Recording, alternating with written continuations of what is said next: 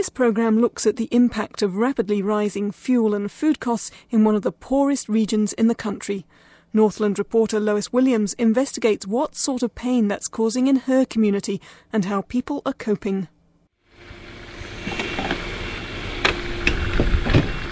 In Hokianga, coloured deepest red on the deprivation maps, they pay more for petrol than just about anyone else in New Zealand.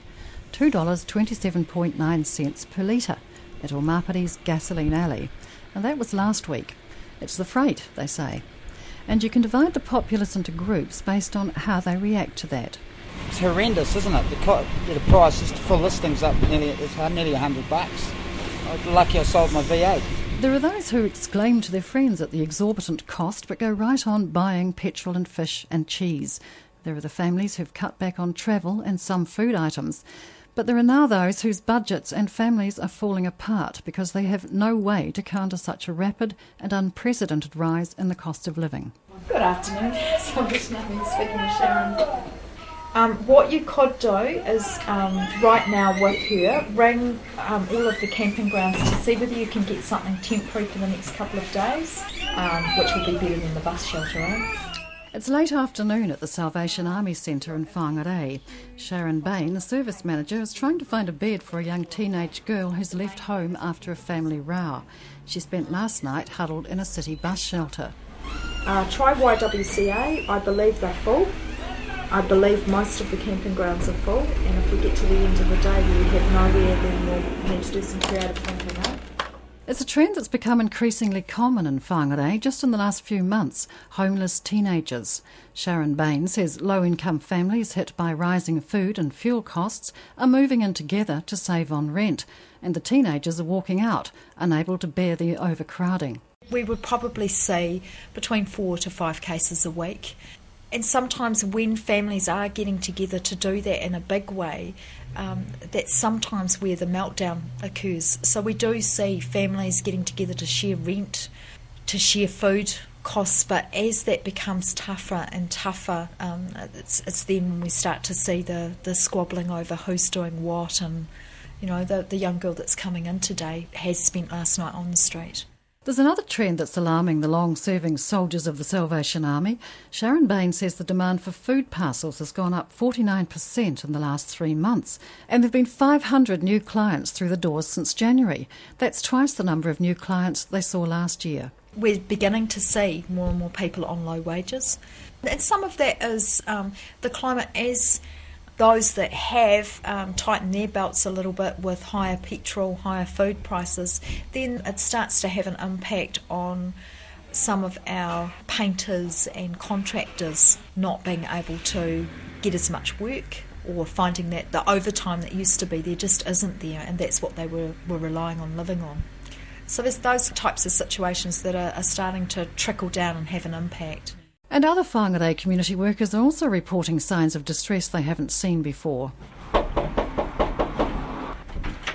Hello, thank you. Anne Niha is a Plunket nurse who works with some of the neediest families in Whangarei. Oh, look, I've had the privilege of working with the same families for the last 2.5 years. That's the period that I've been employed for with Plunket. And the increase in food prices and petrol prices has been shocking for families. Obviously, there's going through their budget, the disposable income is basically no disposable income. Okay, so something's got to give. I've seen very resilient families just crumbling. And Niha says up till this year, very poor families have been just getting by with strict budgeting and some poverty strategies possibly unique to the north, like selling your heater in December to help pay for Christmas. But the Plunket nurse says she realised something was up when the seasonal sell-down of humble assets continued into the new year. Before Christmas, families do start preparing for Christmas, so they will be doing things like what I call asset stripping. And then came February, March, cell phones were selling their cell phones, and that's a big, that's main communication. Then most recently, it's car seats. It could be the safety things in the home, smoke alarms, stair gates. Yeah, not in all families, but in particular families. It's the safety issue that bothers Plunket the most. Rose Takuira-Mita manages the hiring of children's car restraints for Plunket. Parents pay a $50 bond and $34 to rent an infant car seat for 6 months. But she's also seeing a disturbing trend this winter. Fewer people are being able to afford the initial cost of buying a seat. But we have had a few people who, because of being squeezed financially, they're returning their seats too early to get the bond to go and spend the money. Sometimes they just say, oh, it's for bills, or I need it for the weekend. Anne Neha says families who were paying rent to private landlords last year are giving up the struggle and moving in with family members who rent Housing New Zealand homes. That cuts their rent and power bills, but she's seeing more problem drinking, more drug use and more gambling as the stresses of overcrowding set in. And she's seeing more recurring infections in the children. Typically I could be visiting like three families in a house. So big issues with overcrowding or inappropriate housing, substandard housing even. Some families living in garages, and lots of big issues around preventable illnesses, the gastroenteritis, the chicken pox, the impetigo, the school sores. Moving up the food chain, people on benefits with some part-time work are also finding it tough, but they have a little more scope to wrangle the budget. Linda, a single parent on the domestic purposes benefit supporting 2 young children, earns an extra $40 a week cleaning a friend's house. She has a mortgage, but a few weeks ago she had to ask for a payment holiday to catch up on bills. And in that time, interest rates, petrol and food prices have shot up even further. I'm doing all right at the moment because I took that mortgage holiday. So at the moment I've got that little bit extra cash, but that's only going to be for a few months, and then once that mortgage holiday stops and my repayments will be adjusted, increase, and then if the interest rates have gone up they're going to increase some more, and because I've still got equity in the house I'm very tempted to get a loan and to increase the mortgage, so that I've got some cash, like 10 grand, pay off the visa and just do things with it that we need done. Linda says her biggest dread is not being able to afford medical help for her children. While doctors' visits are free for children under 6, one of her daughters is now 8 and accident prone. But the ACC surcharge is now $20, and the government hasn't yet managed to persuade whangārei GPs to treat the under 6s free if they become ill after hours, which they frequently do. Quite often they're full and you can't get in, so then you're down to White Cross. And then that's $40 for a visit, and then the prescription charges, antibiotics and some cream of $13, so it's $53 to take her to the doctor. What does that do to your budget? Well, it blows it, because you end up doing it on Visa card, or what can you go without, because every week, every cent is accounted for. My petrol, I used to be able to put $30 in, and that would last me for the whole week of running around, doing the ballet run, the school run and the Bernardo's run. And now I'm putting in like $50 and I'm just making it, it's right on empty, but I know that I'll be okay. And then it makes any extra little trip, like if you wanted to zip out to see a friend, that's it. You don't do it. I don't do anything extra unless it's to do with the kids. Quinn, a tertiary student in Whangarei, says the rising costs are forcing him and other students to skimp even more than usual on food, heating and health costs. His student allowance covers his rent of $140 a week and his power and phone bill. His part-time hospitality job used to just cover the cost of food, petrol to get to tech and medication, but only just. And suddenly it doesn't.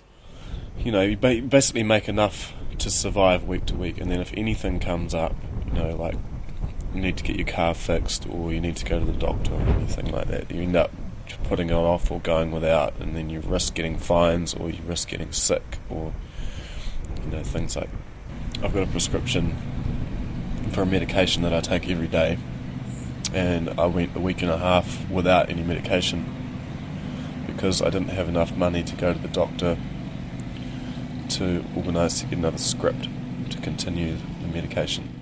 Petrol costs in particular are forcing changes in Northland households. Living out of town on a scenic lifestyle block or in one of the many attractive coastal communities has been a popular choice for many families, but there are signs that's changing. To let signs are popping up on rental houses in places like Nguru, 22 kilometres from Whangarei. And in the paper this week, a house at Whangarei Heads was advertised for $200 a week, about $100 less than the going rate. Cheap rent, proclaimed the ad, because of petrol prices. And perhaps because the cost of driving to work is driving good tenants back to the city. We are in a situation where we're facing redundancy, my husband is, and we've had a company car up until now, so we're going to have to purchase our own vehicle, so we have moved into town to try and save on petrol costs. Robin and Matt Simpson and their 2 teenagers used to rent a house in the country north of Whangarei. That's where they prefer to be. But with a total income of just over $80,000, they've had to make some changes, not just to where they live, but to what they eat. So I've actually started buying by specials rather than by what we would prefer to be eating. That's probably the biggest change. Fruit and vegetables has been our biggest increase, I think. Vegetables at the moment are horrendously priced. And so instead of buying fresh, we started buying frozen because it's cheaper and they go further. I used to sort of try and have chicken twice a week, red meat maybe once or twice a week. Every now and then we would have fish, but that's always been a bit of a luxury.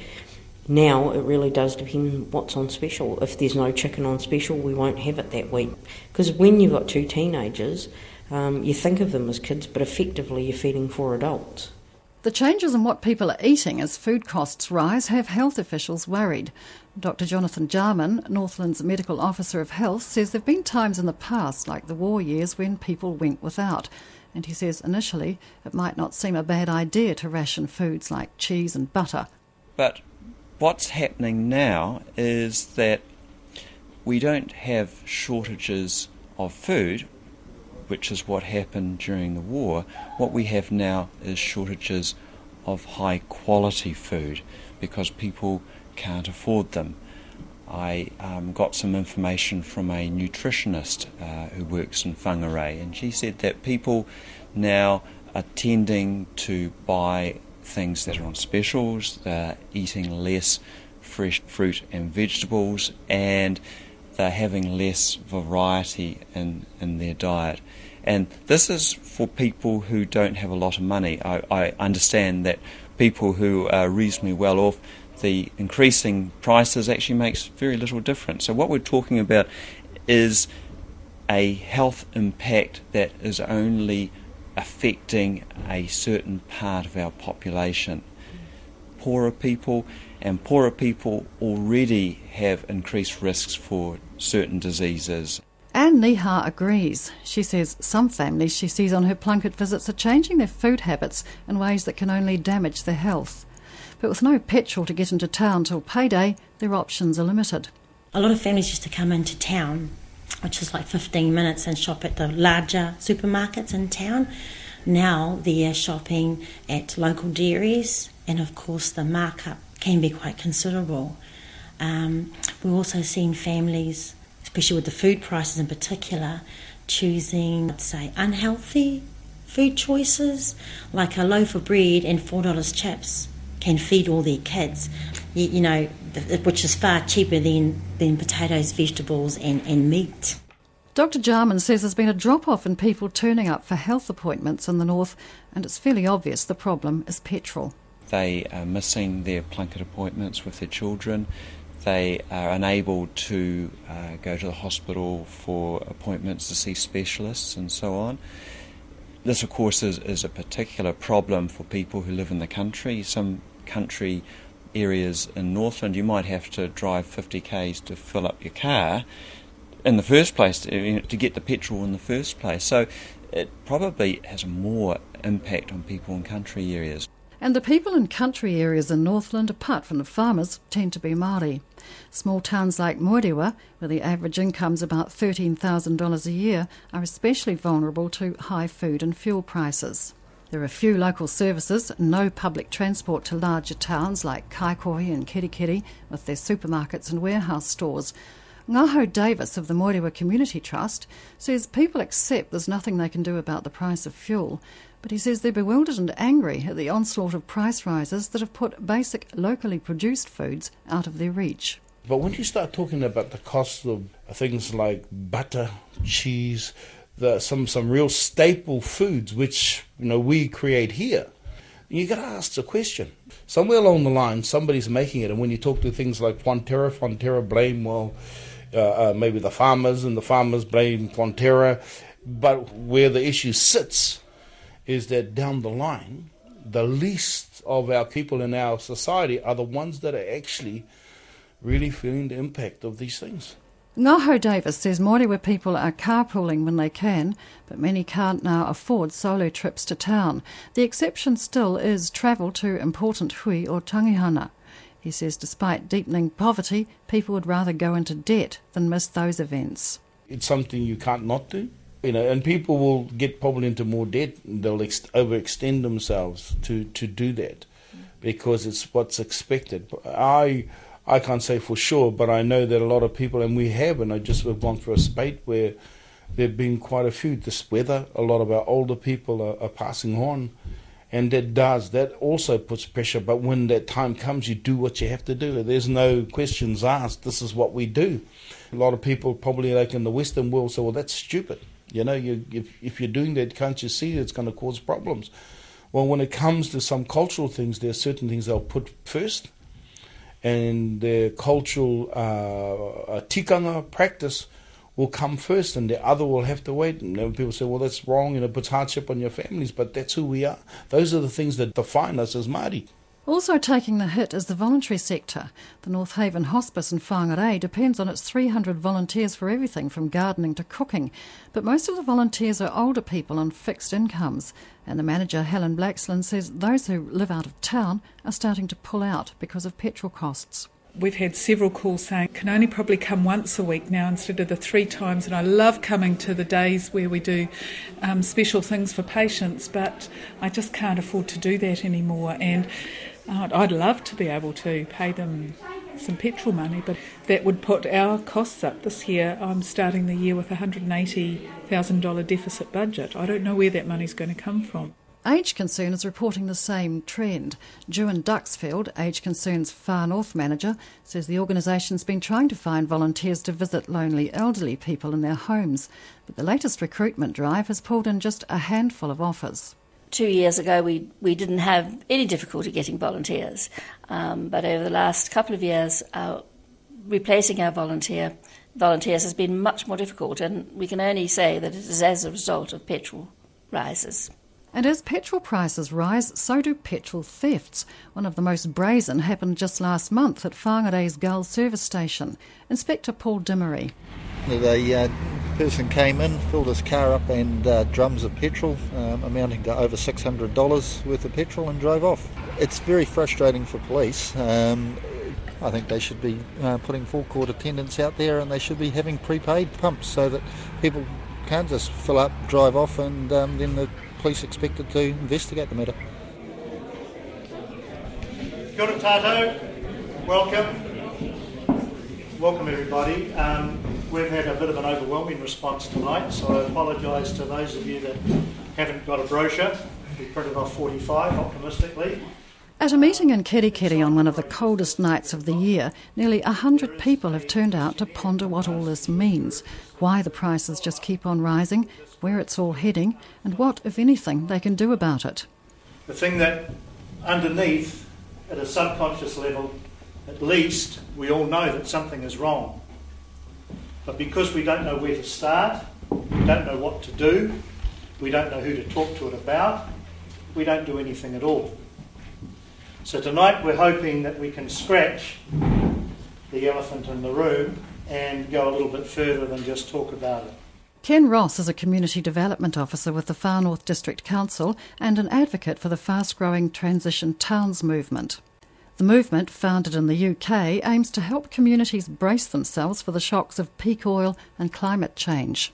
Ken Ross says to survive and avoid chaos and anarchy, people need to first accept that the current food and fuel crisis is not just a temporary glitch. What a lot of people don't realise is just how much fuel goes into producing our food. In the United States, the average food item for every kilocalorie of food or kilojoule of food that you have about 10 kilojoules of fossil fuel energy has to go into producing that food item. In New Zealand, it ranges between 1 and 4. But what it actually means is that there's a huge subsidisation of food production by cheap oil. But for us in Western society at the moment, the really pressing things that are going to determine whether we survive or not is how quickly and how successfully we rise to these twin challenges, the carbon challenge, the fossil fuels and the effects that they're having on our climate. About 50 New Zealand communities, some of them suburbs rather than towns, have started the transition town process. Ken Ross says the aim is for communities to become as self-sufficient as possible and wean themselves away from oil and fossil fuels. It has an answer in that it brings people back to their community. The concept of relocalisation, one of the things that's going to be seriously affected is our ability to travel. Our ability to transport food and all those sorts of things. If you go into a supermarket, I read these figures about 5 years ago. In America, the average food item in a supermarket travels 2,000 miles. In New Zealand, the average food item travels 1,100 kilometres. If we're having difficulty producing the food in the first place and then transporting the food, the amount of food we're going to have available from outside of our community is going to be very small. So we have to have really good food production, like they said in Willits. We've got to give this a go. We've got to do it. So if we can localise our food production, if we can start to localise some other important aspects of our economy, then that's a huge move towards coping with the changes. In fact, dozens of Northland producers are already putting relocalisation into practice.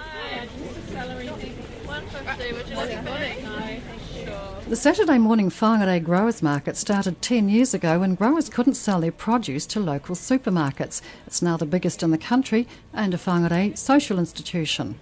There's 3 leeks in that bunch of leeks for $2.50. You'd be paying $1.50 each for those at least in the supermarket. And celery? Celery, bunch of celery here, $1.50. You'd be paying anything up to $4 for a bunch of celery. But tomatoes here today, they're as cheap as $3 a kilo over there. And I think in the supermarkets they're about 7, aren't they? 7 or 8. It's a hell of a lot cheaper. Robert Bradley, the grower who founded the market, says 6,000 people a week now bypass the supermarkets and buy their supplies, including cheese, meat and milk, from the growers' market. He says at first the market grew because people liked the funky atmosphere and the fresh veggies, but he believes the latest growth surge has been driven by rising supermarket prices. The thing which indicates that rising costs is a factor is that we've probably had a 12 to 15% increase in customs since Christmas. It's noticeable that we are selling a lot more stuff now, and luckily we've got the stuff. I mean, this market has grown every single year in the 10 years since it started. It's grown every single year by a significant amount. But that growth leap this year would be one of the biggest, I suppose? It would be in a 3 or 4 month period, yes. Normally we would expect that kind of growth over about 12 months. What seems to happen is that the public exists in layers. And there's a layer of people who are very concerned about the cost of stuff. And then if the price in the supermarket gets high, a whole lot of new people will come here. And even if the price lowers again, a lot of those people will stay here because they suddenly realise that actually fresh does taste best. And in some country areas, people are finding ways to provide for themselves. In the little farming settlement of Oromahoi, just down the road from Kerikeri, 7 local families have created a community vegetable garden in the fertile soils of the local school grounds. Permaculture and thrift are the guiding principles. I'm on a domestic purposes benefit. I live only 2 k's from the school, so we've started walking to school in the mornings. Save fuel costs, and it's good growing food because even just the salad greens can add up. We're trying to grow a lot of food from seed as well, so that reduces the costs because 1 packet of seed can be $2 or $3 and you might get 2,000 carrots out of it. Carol Butler is another who's aiming for self-sufficiency in her 60s. The former super yacht skipper, who came ashore for good in May, has planted 700 olive trees on her land near Matapori, bought an olive press and taken up gardening. We had such a fabulous year in that funny little garden, but we just threw that together because we didn't have time to do much else. And we've had a fantastic crops this year, and that's really encouraged me.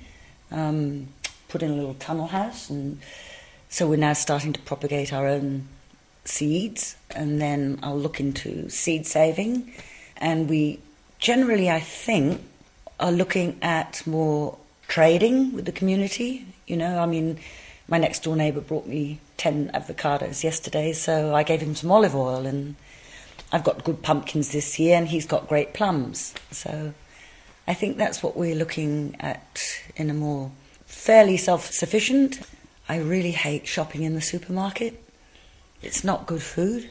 In Hokianga, already suffering from peak petrol, Tawhiri Riwai and his whānau are thinking along similar lines.